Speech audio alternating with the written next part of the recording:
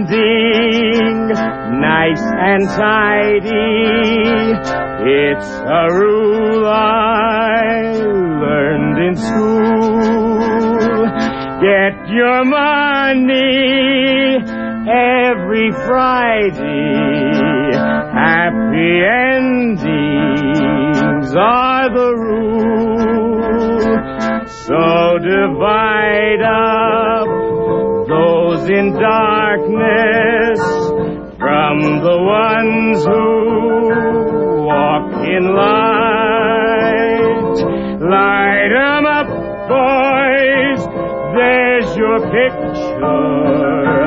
Drop the shadows out of sight. This is Jennifer Stone with Stone's Throw. Yes, I just wanted to mention that I'm preempted this Thursday morning at 8:20.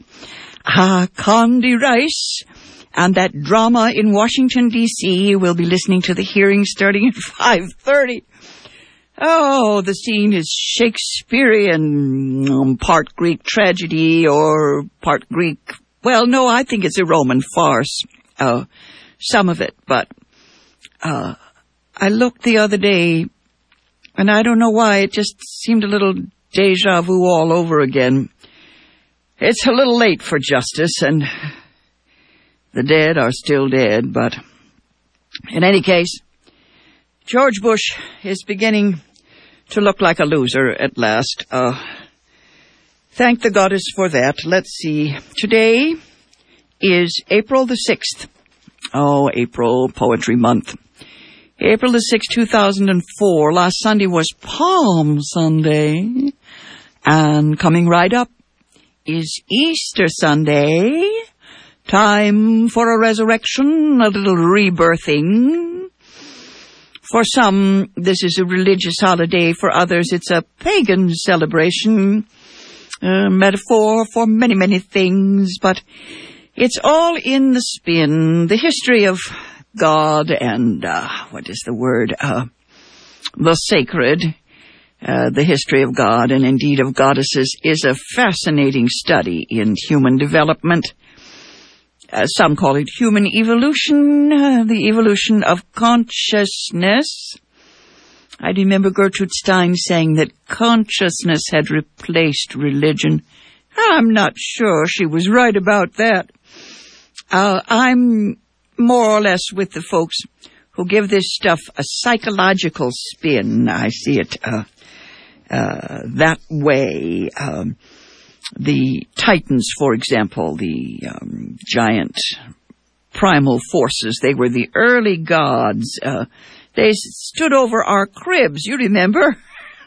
Elemental forces for dark or light. They have the power of life and death over us. Early religions based on fear. Later, there are these authoritarians, you know. I like Wotan and Thor. Popular was Yahweh. Thunder gods, stern parents, Zeus with his lightning bolt to strike us. Shock and awe was their approach, indeed, indeed. Oh, how the boys love their lightning, their fire, their bombs. Rule through terror. Of course, now there are plenty of compassionate gods and goddesses. Divine love is always a great force on the earth. You know, love is perennial as the grass. It's especially popular when you're getting started with a new religion. If you look at the beginning of anything, when it starts up, you know, there's all that love and compassion. I think of all the women who cooked the Last Supper.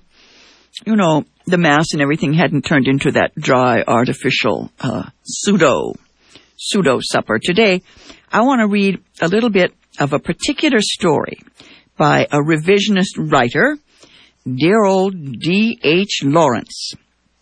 I want to read a bit of it because it's his spin on resurrection or rebirth or coming alive again. In his story, resurrection is all about the revolution of touch. Someone somewhere said that all evil springs from separation. And I'm never sure that's exactly on target, but more and more it feels right. The D.H. Lawrence story was first titled The Escaped Cock, but most editions use the title The Man Who Died. I came across this short novel when I was a college student half a century ago. I was in a little used bookstore right up here on Telegraph Avenue in Berkeley. I was thrilled at the iconoclastic notion that Jesus Christ had other choices. I mean, imagine a revisionist story. Actually, it's all about the fact that sexuality itself can be a path to the sacred. In my day, pagan propaganda was a little off the wall, but certainly most welcome in the mid-20th century. Yes, America, before this culture of the goddess got going,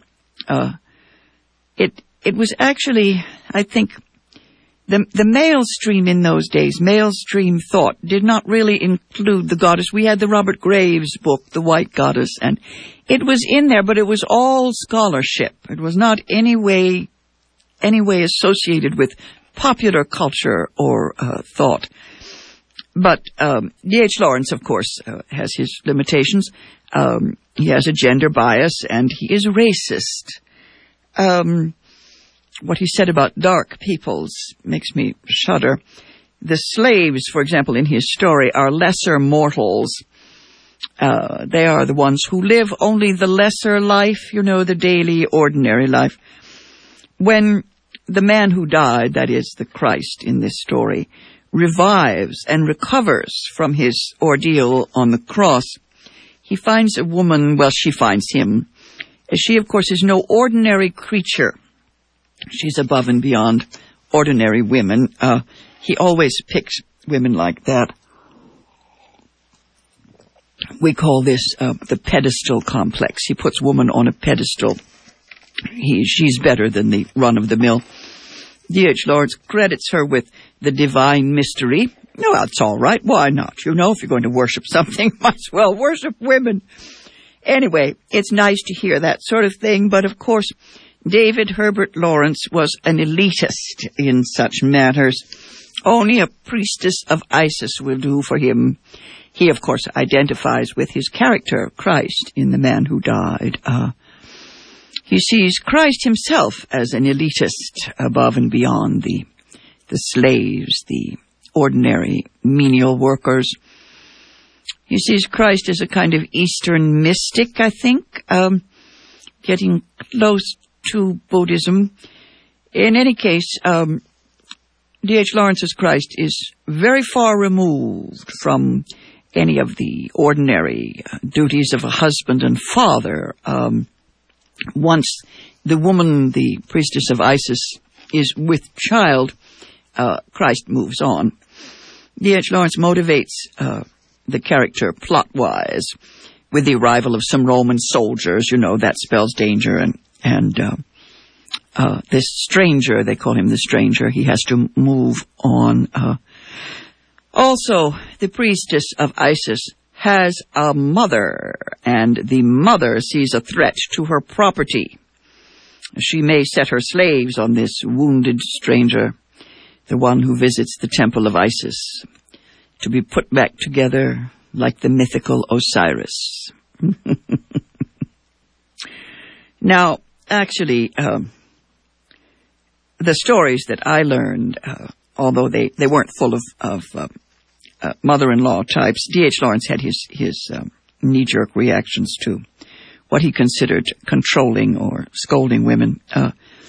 But I remember knowing all those myths and tales, especially matrifocal tales coming from Africa and Egypt, and of course the great Mediterranean world, the place that we're bombing and destroying now, the home of the oldest temple, I believe, in the world, Byblos, the Temple of Byblos. Yes, we get the word Bible from there. Sumer, the ancient cradle of civilization, all those ancient stories precede the Christ story. The Christ story is just an amalgam of all those earlier tales of resurrection and rebirth. But what I did learn as I was growing up was the depth and the degree of the rejection that Christians demanded from the earlier stories. They wanted to separate themselves from the pagan stories. I guess the feminine principle upset them. As any modern evangelical will tell you, there is only one God, and he's a guy, and they've got him. He belongs to them. He is the truth and the light. I grew up with this simplistic, literal religious dogma. I don't remember rejecting it outright, but I knew that most of the people who believed it were soaked in that sort of nonsense. It's everywhere, folks. I remember my immediate family had no particular faith. They were eclectic, creates a vacuum. My religion became romanticism. I remember once the late, great Rabbi Fine over at Temple Emmanuel in San Francisco. He was joking with us. He said, well, it's best to give your children some formal belief system. He was talking to young women, yes. He said, give the children some formal belief system so they have something to reject later, something to knock their heads against when they begin to think. As a recovering romantic, I had my work cut out for me. Christianity can be very seductive. They say that there are conversion experiences going on in multiplexes all over the country. Mel Gibson's picture, you know, about the suffering, the passion of Christ. Anyway, it's also very seductive for those of us, people like me, who know absolutely nothing about it. What I knew was mostly Hollywood. I knew the effect of Christianity on artists and on writers and on literature. I saw the power of religious passion on canvases, even on film. And think of the fairy tales. Hans Christian Andersen converted me early. Yes, I think of my first goddess experience comes from the little match girl, the little girl who dies and goes to her grandmother, the one woman who had loved her always. This is her ascent into heaven, into the light. She goes to her loving grandmother. She, well, you know how that goes. They are not really orthodox theology, but they give a sense of transcendence. And they certainly seduce people who love the romantic. You know, you can transcend human love. You can become a spirit of the air and gain an immortal soul if you're the Little Mermaid. You remember Hans Andersen's real story. It's it's a short novel. It's a very complex work. It has nothing to do with the stories you see in the children's books or in the film. It was about masochism. It's so sensual, masochism.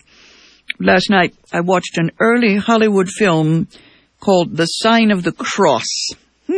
1930s, folks, black and white. I first saw that picture, it's Cecil B. DeMille's production, when I was about 12 years old. It devastated me. I'll never forget it. It was not a conversion experience, but it was cathartic. In the picture, in The Sign of the Cross, a woman, a beautiful blonde woman, Elisa Landi, she is the messenger of God, the messenger of Christ. She's the beautiful Christian girl. She falls for a Roman soldier, the absolutely gorgeous young Frederick March. You may remember him, one of our better actors. Anyway, she transcends her own lust or carnal passion. She takes this man with her right into the arena of the Roman Colosseum, where they are both devoured by the lions.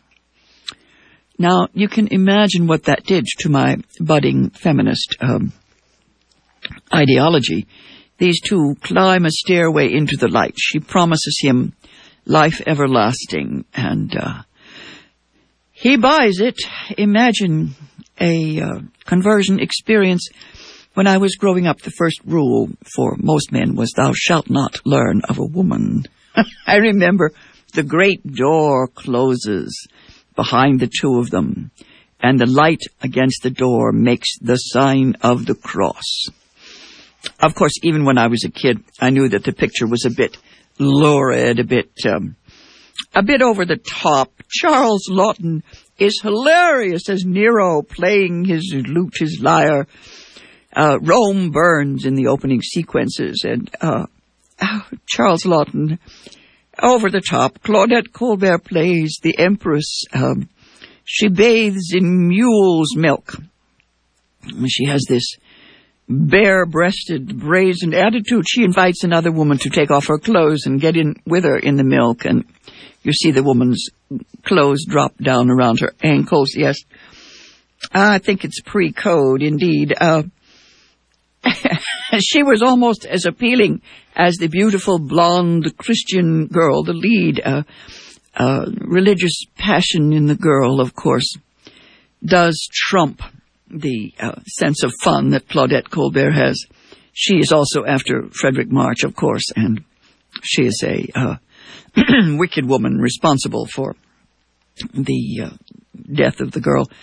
The movie, actually, it had a couple of torture scenes. A little boy is horribly tortured. He's made to tell where the Christians are meeting, and then the Romans go and shoot them full of arrows. I still can't watch that scene because I remember how it scared me as a little kid. And there's a little girl clinging to her dead mother after the Romans massacre the devout souls who listen to the sermon from Christ's followers.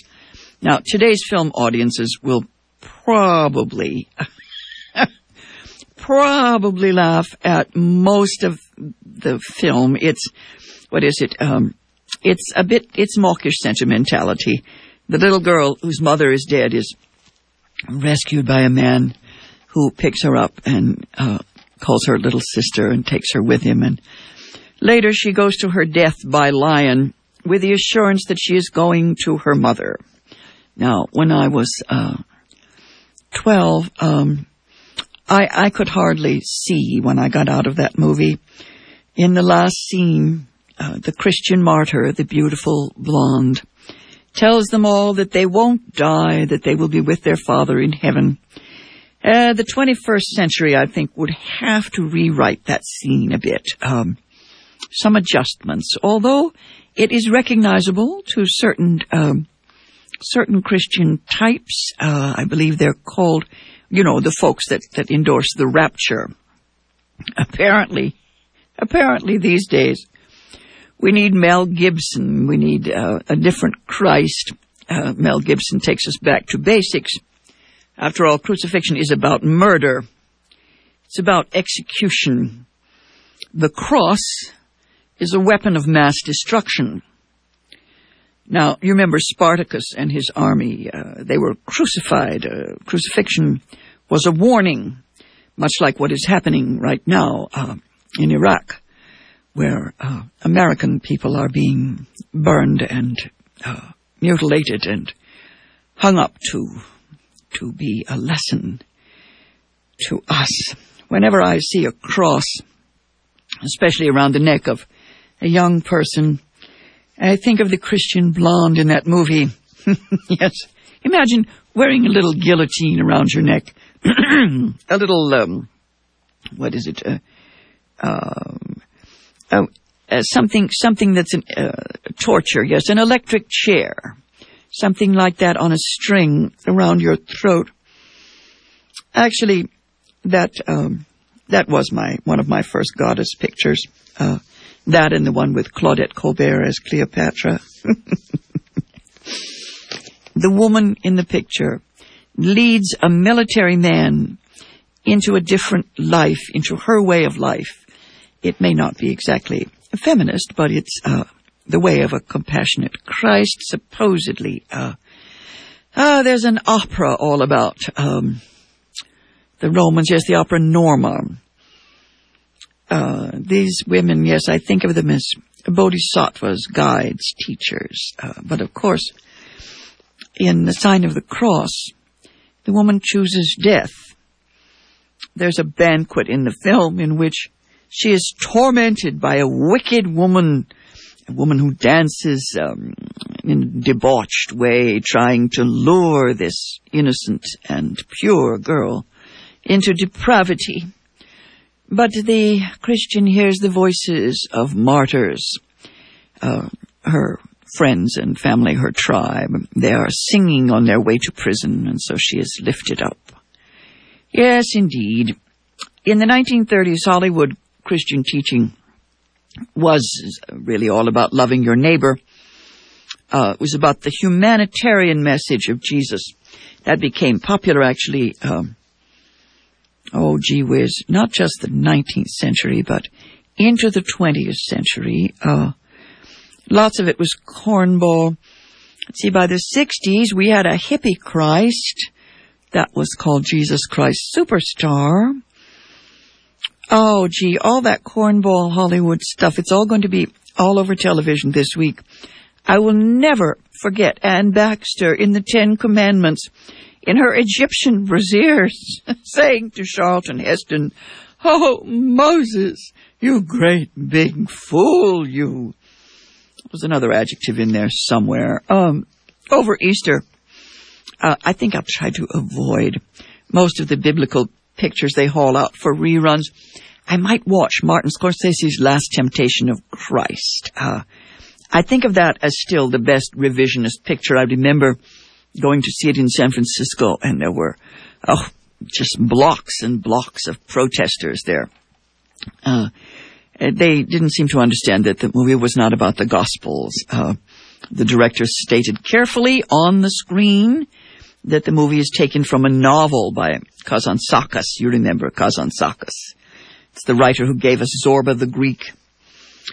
It's a story somewhat like D.H. Lawrence's tale, a story in which Christ makes a different choice.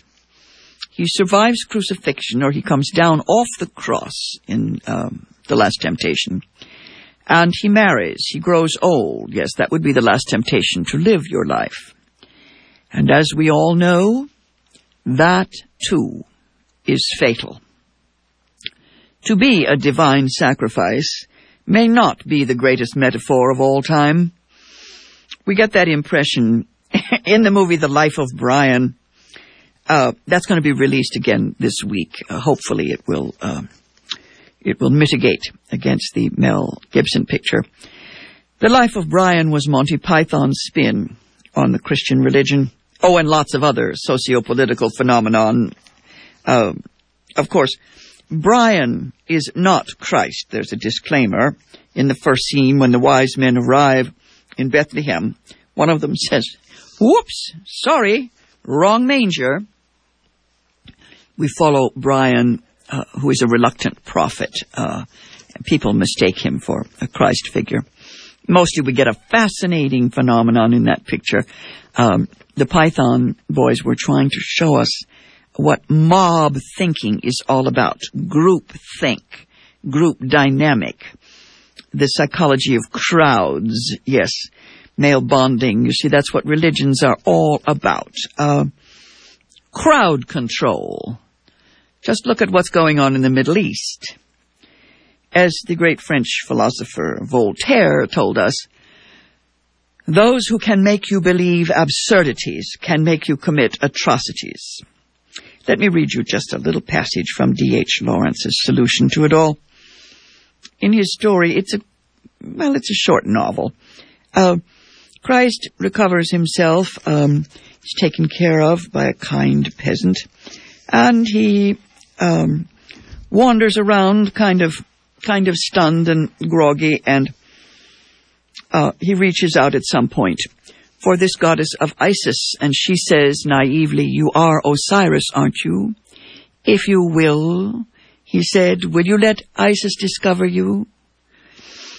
And he says, "It has hurt so much. You must forgive me if I'm still held back. They did me to death." She saw the ghost of the death in him as he stood there, thin and stark before her. Suddenly she was terrified. She felt robbed.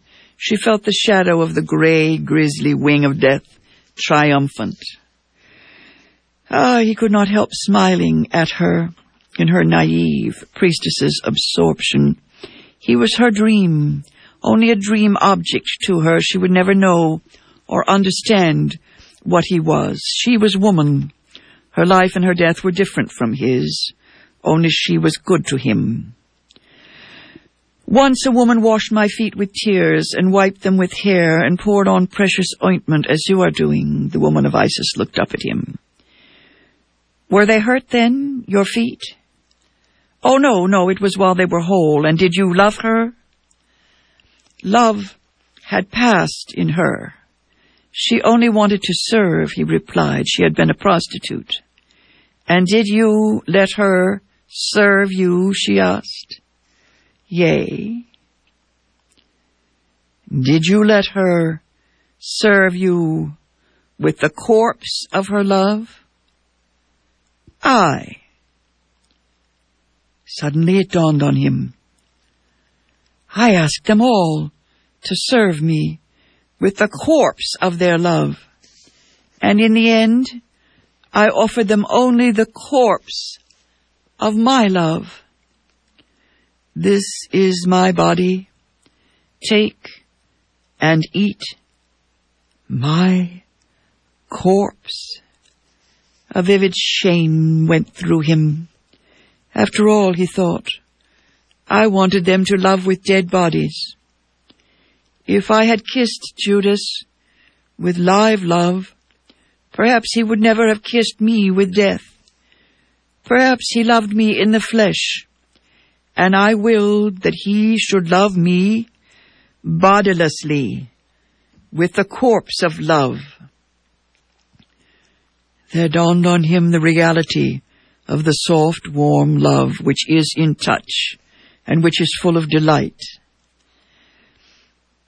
He said to himself, I told them, blessed are they that mourn. Alas, if I mourned even this woman here, now I am in death. I should have to remain dead, and I want so much to live.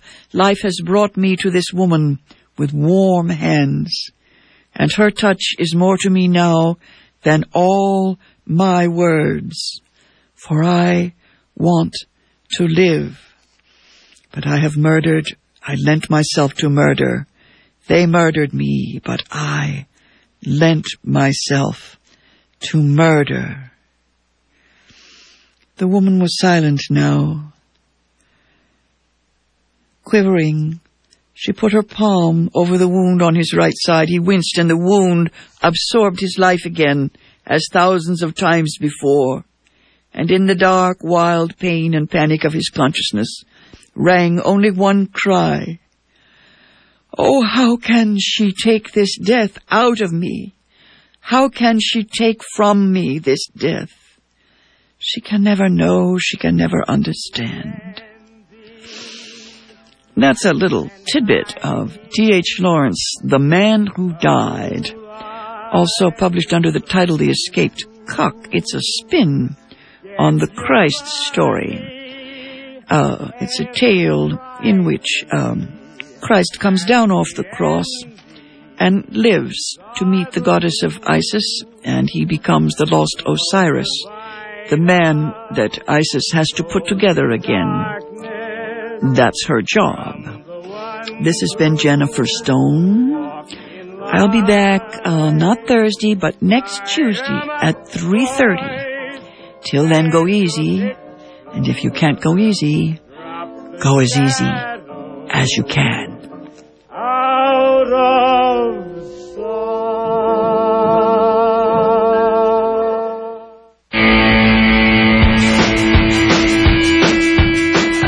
Break the Silence Mural Project and Black Laundry present A Rockin' April Valentine for Palestine, a benefit for the Peace and Justice Arts Delegation to Occupied Palestine, promoting international solidarity, justice, and the universality of human rights.